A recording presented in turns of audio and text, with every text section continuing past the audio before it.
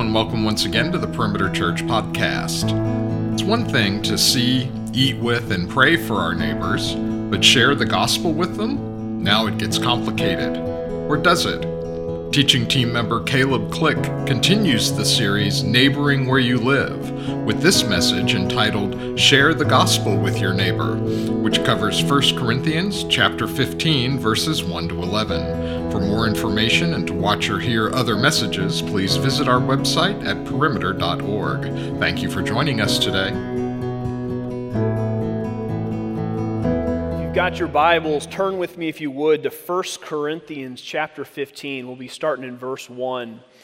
This week we are continuing in the series that I mentioned just a few moments ago called Neighboring Where You Live. And each week we've been looking at these two basic questions. Who does Jesus say your neighbor is? And how does Jesus call you to love them?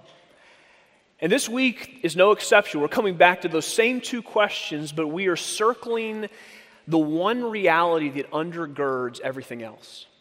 The thing that is of first importance, the thing that matters more than anything else in the world, the good news of the gospel of Jesus Christ, the reality that God, in mercy and in love, made himself our neighbor in the person of his Son.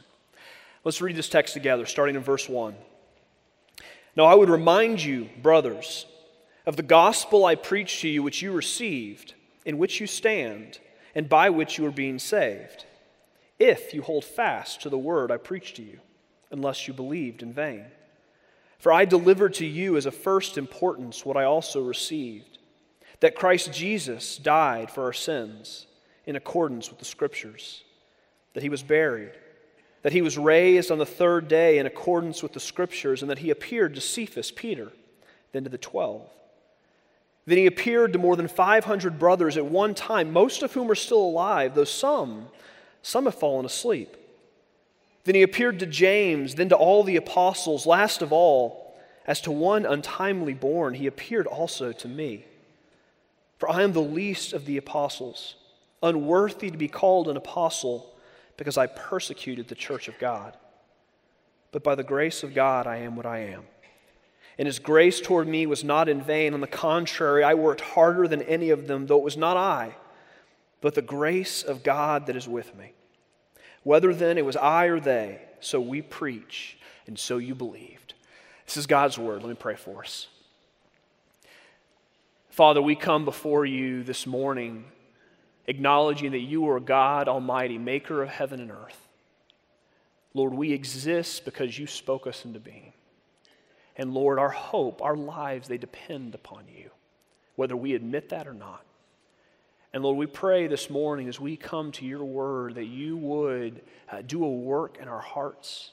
Through your Spirit, open our eyes, open our ears, that we would hear the gospel and not just hear it as information to be taken from this room and processed later, but Lord, we would hear it as the good news it actually is.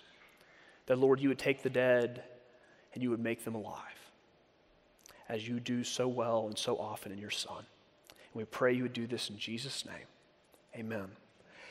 When I was in college, there was this quote that had a lot of traction with a bunch of my friends.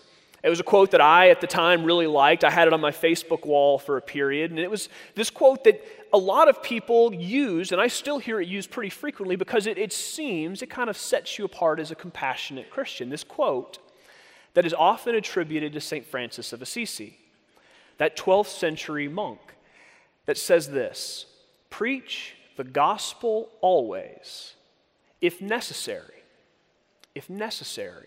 use words. Now, that's a great quote. It's pithy, it's memorable, it's well put together, and I think the intention behind it is actually a great one. Because there is truth to the fact that we don't want to be a people who just proclaim the word. We want to be a people whose lives reflect that word, don't we? I mean, otherwise we would be hypocrites. Otherwise what we would say would have no actual veracity. But there are some problems with this quote. The first one is the historical one. As a history nerd, this one matters to me, and so you're going to get to hear about it. The first one's this. St. Francis of Assisi is never in any place recorded as actually having said that quote. And not only is there no record of him ever having said it, But based on what we do know about his life, it's actually in opposition to his entire life and ministry. St. Francis of Assisi was a man who started an order of monks called the Franciscans, who took 3 lifelong vows: poverty, prayer, and guess what the third one is? Preaching the word. St. Francis was a guy who spent his life traveling from village to village to village, sometimes 5 a day, so that he could go stand in the center of the village and preach the word, the gospel of Jesus Christ. When he would travel along the roads, he took literally what Mark 16 says, that you're to preach the gospel to the whole creation, and so he preached sermons to birds, because he's a little bit loopy. During the Crusades, this time when the Muslim world and the Christian world were absolutely at each other's throats, when the tensions could not have been higher, St. Francis decided that what that time needed was for him to go by himself to Egypt, to walk into the court of the Sultan, and then to proclaim the gospel, thinking if he hears this, surely he will be converted, and then we can end this war. It didn't work, but the Sultan didn't kill him either, because I think he was a little bit shocked that this guy would be this bold. For St. Francis of Assisi, there was no such thing as a gospel apart from the word. Because what's the gospel? It's not something you live. The gospel is the announcement of good news. You see it in Jesus. In the life of Jesus, there is this intimate marriage between word and deed. In the text we looked at last week in Mark chapter 1, Jesus has just spent time with this crowd. He's healing the sick. He's casting out demons. And then he, in the middle of the night, goes out to a desolate place to pray. But why does he go? To prepare himself to do what? To preach the good news of God's kingdom that has come in his person. The proclamation of the word is central to the life and the mission of Jesus. I mean, just think, who is Jesus? John says he's the Word that became flesh and dwelt among us. He is the one who came into this world not just to serve us with his life, but to serve us with his words. To make known to us things that were hidden, things that we never could have imagined about God, things we never could have known unless God in his mercy through his Son revealed them to us. And it's that word that Jesus then goes and entrusts his disciples. When he sends them out on their first forays into ministry, he sends them not just to heal the sick and to cast out demons, he sends them to do what? To preach the gospel of the kingdom. When Jesus has died and then been raised to new life and he meets with his disciples again before he ascends into heaven, what does he tell them? Every one of the gospels has some form of the same account, that they are to go into all the world and do what? Proclaim the gospel. It's everywhere. This word of God's saving work in the person of Jesus Christ. And you find it yet again here in this text with Paul. Paul is writing to a church that's lost the script. He's writing to a church that he has ministered to, a church that he loves, a church that he has seen fruit in, but a church that is in danger of letting go the one thing that matters more than anything else, the thing that is of first importance, the gospel Paul preached to them. And Paul is saying to this church, hear the gospel, believe the gospel, and in love, one more time, he is sharing the gospel with them. He says to the church in Corinth and to the church today, hear this gospel and hear it afresh. In verse 1, he says, now I would remind you, brothers, of the gospel I preached to you.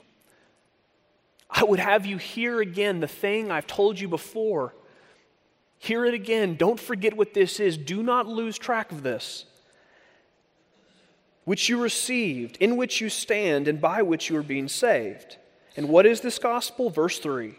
For I delivered to you as of first importance what I also received, that Christ died for our sins in accordance with the Scriptures, that he was buried, that he was raised on the third day in accordance with the Scriptures, that he appeared to Cephas, Peter, then to the 12, that he appeared to more than 500 brothers at one time, most of whom are still alive, though some have fallen asleep. Then he appeared to James, then to all the apostles. Last of all, as to one untimely born, he appeared also to me. Paul says this is what the gospel is. This is the thing you cannot afford to miss, you cannot lose hold of, the thing that is of first importance. And notice what the gospel is not. It is not about us. He mentions 4 things that matter. There is one who died, there is one who was buried, there is one who was raised, and there is one who has appeared. And notice this, you are not that person. The gospel is all about one person and one person only, and that is Jesus Christ. He says it is Jesus, the Christ, who died for sins and was raised from death to life. And he says this curious little phrase that we shouldn't skip past, according to the Scriptures. Paul's not referring to just a verse here or there that Jesus happened to fulfill. As the rest of the chapter in 1 Corinthians 15 makes very, very clear, Paul, he is looking at a story that starts in Genesis 1-3 with the creation and the fall of man in the garden and culminates with the arrival of Jesus, the second Adam. He's looking at the entire redemptive arc of Scripture, and he is saying every single bit of it, it has reached its fulfillment here. This is God's answer to our broken world. This past month, I know that none of us here could have probably missed this. You'd have to be living under a rock not to have heard what has happened, but over this past month, we watched our country wage a war over the Supreme Court. We saw people at each other's throats. As a nation, we found ourselves wrestling with questions of innocence and guilt, asking ourselves about the nature of sexual assault, and wondering what it means to have the burden of proof. And we found people on both sides of the aisle who were willing to take people made in the image of God and then grind them up in the gears of their quest for personal power. Both sides. This moment in our history where I don't think any of us walked away and said, man, I feel super clean after that. But there's one thing I think that everyone involved and everyone in this room can agree on. This is not the way it is supposed to be. Nor is it the way we want it to be. That's a feeling that pervades every corner of this world, doesn't it? It's the feeling that we have every time we open up our phones and we see yet another news alert of another mass shooting. It's what we feel when we see a photo of a child covered in blood running from yet another terrorist attack upon a crowd. It's the feeling we have when you walk into work and you find yourself staring in the face of someone that you know has betrayed you and someone you know has worked to undermine you behind your back. And it is a feeling that covers not just things outside of you, but even yourself. Because we all feel in our very bones that not only is this world not the way it's supposed to be, but neither are we.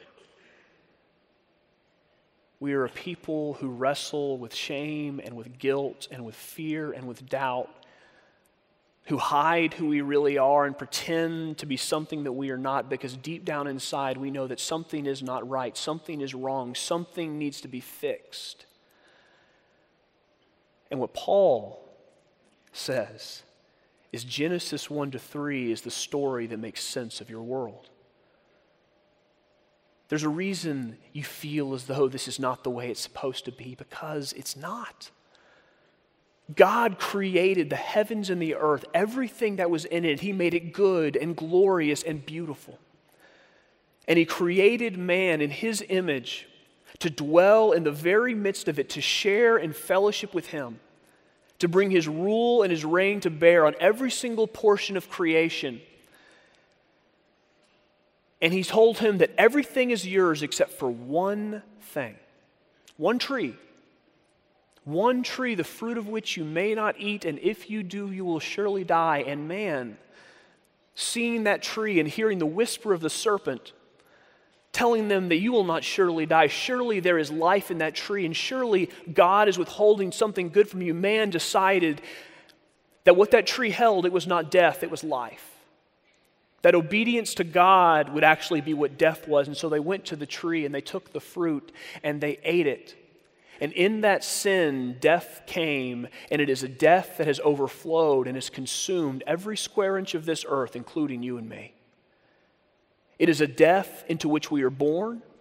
It is a death in which we live. And it is a death that will ultimately take every single one of us and reduce us to dust. A spiritual death, where we are dead to the one for whom we were made, and a physical death, where these bodies that he has given us slowly decay and then fall away. And it is a death from which none of us can escape in our own power or in our own strength. That's the story of the Scriptures. But in the very midst of all that hopelessness, that story of loss, of sin, and of death, there is, in the very beginning of the story, also a promise of God that from the seed of the woman would come one who would take the serpent and the sin and the death that he brought into the world and would eradicate it completely. This promise of one who would come from Abraham and Isaac and Jacob, one who would be from the tribe of Judah and the line of David, one who would be set apart by God, the Lord's anointed, one that in the New Testament you see called the Christ. A king who would bring God's rule and reign to bear in this world in a way that Adam was supposed to but never actually did, who would come into the wilderness and the brokenness of this fallen place, and who would turn the desert into a place of fruitfulness and flourishing and life and peace and justice. This promise of one who would come, of blood that would be shed, that would actually accomplish what all the blood of all the animals and all the sacrifices over all those years in the temple always pointed to, but could never actually do, and bring about the forgiveness of sins. Of one promised in Isaiah 53, a righteous one who would stand in the place of sinners and would bear their sins on his shoulders and die the death they should have died. But who would somehow, mysteriously, in that same text, live again and see the very people that he had saved and received from his Father an inheritance. A Savior promised in Ezekiel 36 and 37 who would bring the forgiveness of sins, but who would also take the dead, the bones lying on the ground, and he would make them come alive. Paul is saying, the one in whom all those promises find their yes, the one in whom all those threads come together in perfect unity, the second Adam who remakes everything that the first Adam broke, he has come. Notice what he says. It's not Jesus who died, it's the Christ. He's saying the promised one, the anointed one, the one that God foretold from the very moment of the fall. He has come, and he has died for your sin and for mine. Not a metaphorical death, but a real one. And not only did he die in our place and for our sins, as the Scriptures foretold, but God the Father raised him. And we know this because we've seen him. And not just a few of us. Not just this tiny batch of people who could have had some bad brownies at a party. He's saying Peter saw him. All the disciples saw him, the 500. They saw him. Some of them have died, but the ones who were alive, you can talk to them. They touched him. They heard him. James, his brother, a man who in life did not believe that his brother was actually the Christ. He was not a follower of Jesus. But then something crazy happens after Jesus is raised from the dead. Suddenly James, the one who did not believe his brother, suddenly he's preaching about his brother. And he becomes a leader of the church. Now, I don't know about you, but the only thing that would get me to say that my brother is the Son of God is if I've seen him come to life.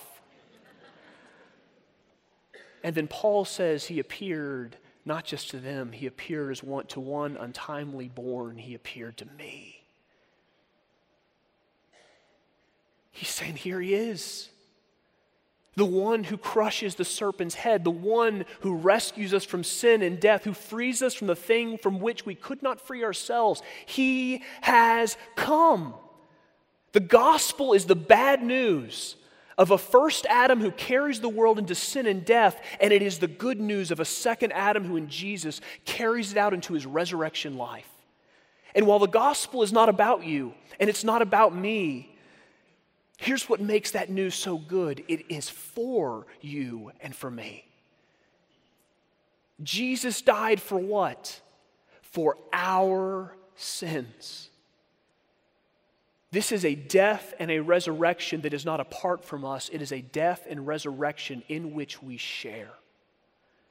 In Romans 6, Paul says when Jesus died, if you were among his people, you died with him. Your sins went into the tomb with him.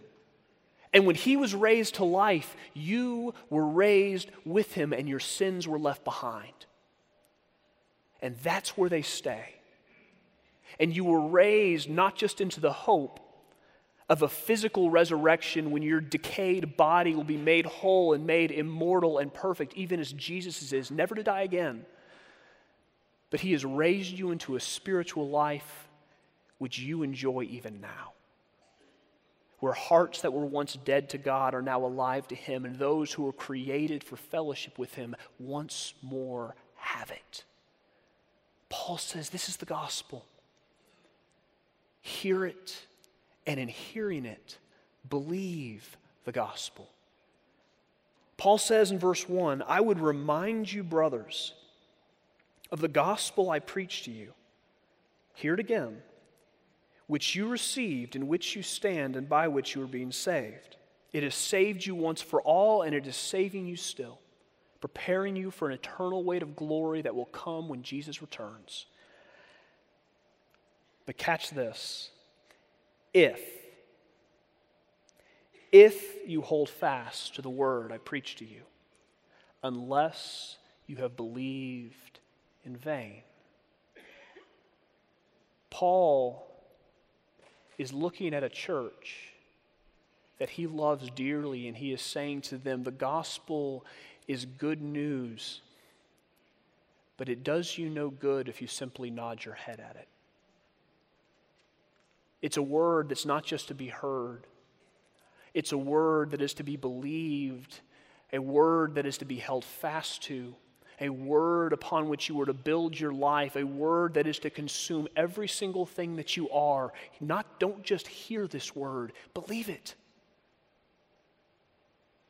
Unless you will be revealed to be one of those who believed in vain.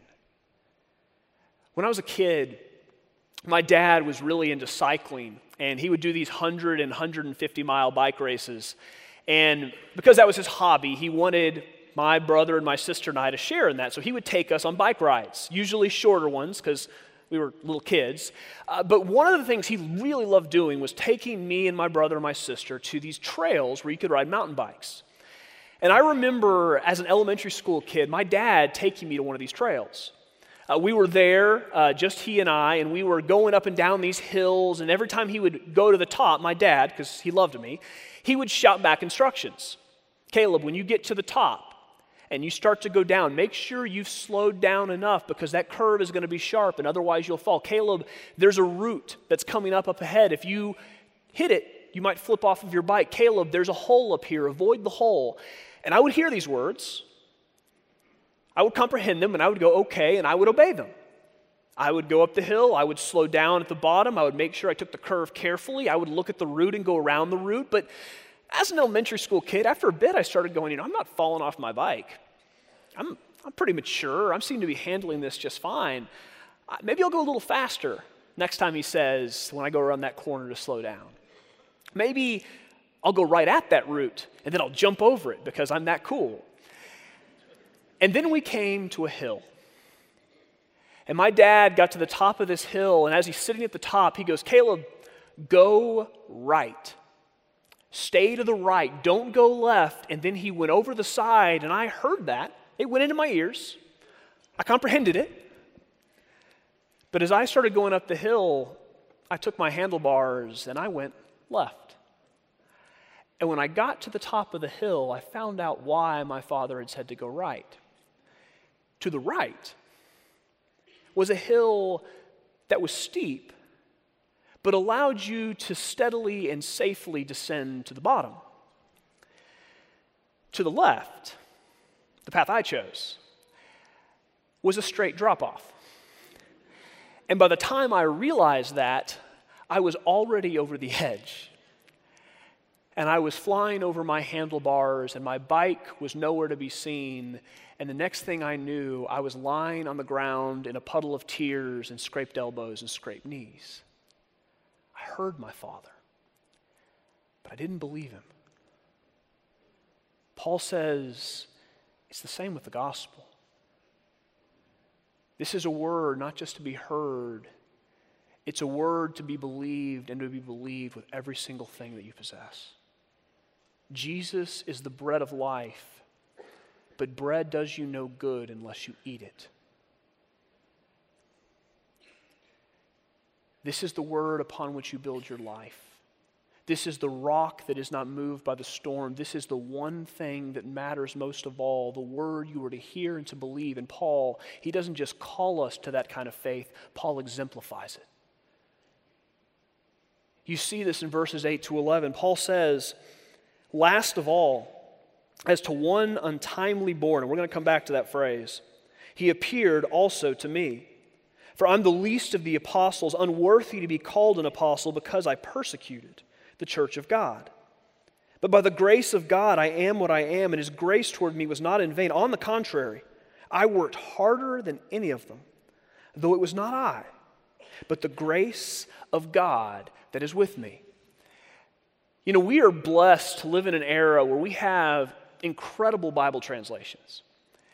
But if there is one thing that we kind of do when we translate is we tend to tone down certain things because we don't want to offend. That happens in this text, where it says, last of all is to one untimely born. In the Greek, in the extra biblical sources where this shows up, that is almost always translated like this. It is a reference to an aborted fetus.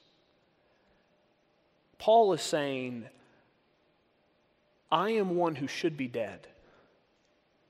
Breath should never have entered my lungs.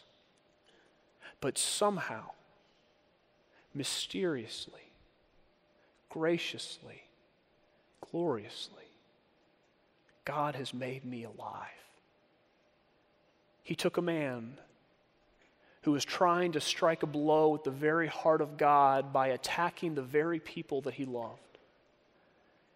And yet, when I struck that heart, he did not respond with condemnation. He did not respond with death. He responded with a word of grace. Jesus appeared to me. And it is a grace that has overwhelmed me. It is a grace that has consumed me. And to a people who are in danger of believing in vain, notice what he says. His grace toward me was not in vain. On the contrary, I worked harder than any of them, but it was not I, but the grace of God that is with me. He's saying, this gospel, this news, I have staked everything I have on this. I risk not just my possessions, not just my comfort, I risk my very life because I know to be true that Jesus Christ died and was raised, and he raises me with him. And there is nothing in this world more valuable than that. The gospel is good news, not just to be heard. It is news that is to be believed. And when it is believed, it is news to share. 4 times in this text, Paul says that I and the church, we have preached this gospel and we have declared this gospel. In verse 11, he says, whether it is I or they, we preach. We preached to you before, we preach it now, and we will preach it to the end. We preach this gospel. And in writing this letter, what is Paul doing? Paul is once again coming to these people that he loves, and he's saying, I want you to hear it again. This is the gospel. And why does he share it with them? Because he loves them. And he knows they cannot be saved apart from this news, but also because for Paul, he has discovered something that he knows to be gloriously good news. What do you do when you find good news? I went to the University of Georgia for college, and yesterday was a painful day for me. And I love my school. It was the place that I needed to be. The Lord brought me there, but when I was in high school, that was not the school that I wanted to go to, nor was it the place I thought I would go to. I had a list, as most high school students do who are applying to colleges, of schools that kind of went across a spectrum. On the one end, I had the schools that I considered my safety schools, those ones that I was sure, 100% sure I was going to get into. The ones that in case everything else went wrong, I could go there. And then there was the schools in the middle, the ones where you were pretty sure you were going to get in, but there was a chance things could go wonky. You might get the wrong admissions director reading your essay. And then there was the schools that were a stretch. The ones that if you got in, it would be a miracle akin to God raising the dead. And I had schools that ran that entire spectrum.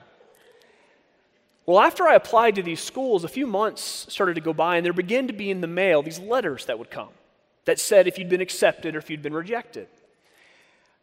Well, one day, I was sitting at my parents' computer and I was trying to get the internet running, which if you remember those days, this was the days where you had dial-up and you would literally hear this tone and you were terrified that someone in some other part of the house would pick up a phone and call somebody and the whole thing would fall apart.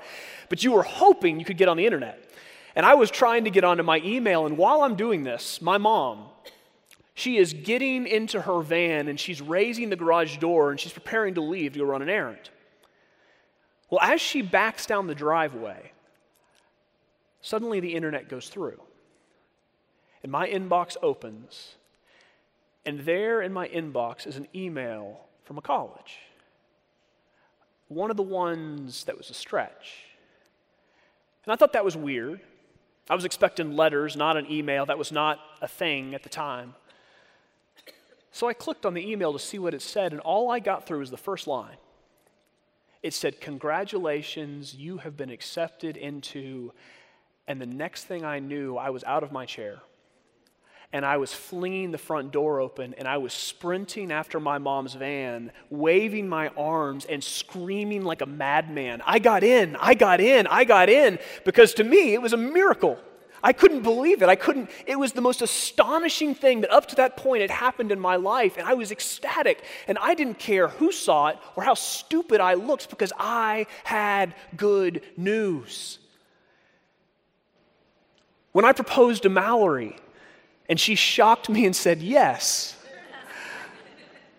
I literally had to be told by her, stop telling people until I get to tell my family. Because what do? When you have good news, you don't stuff it in your back pocket.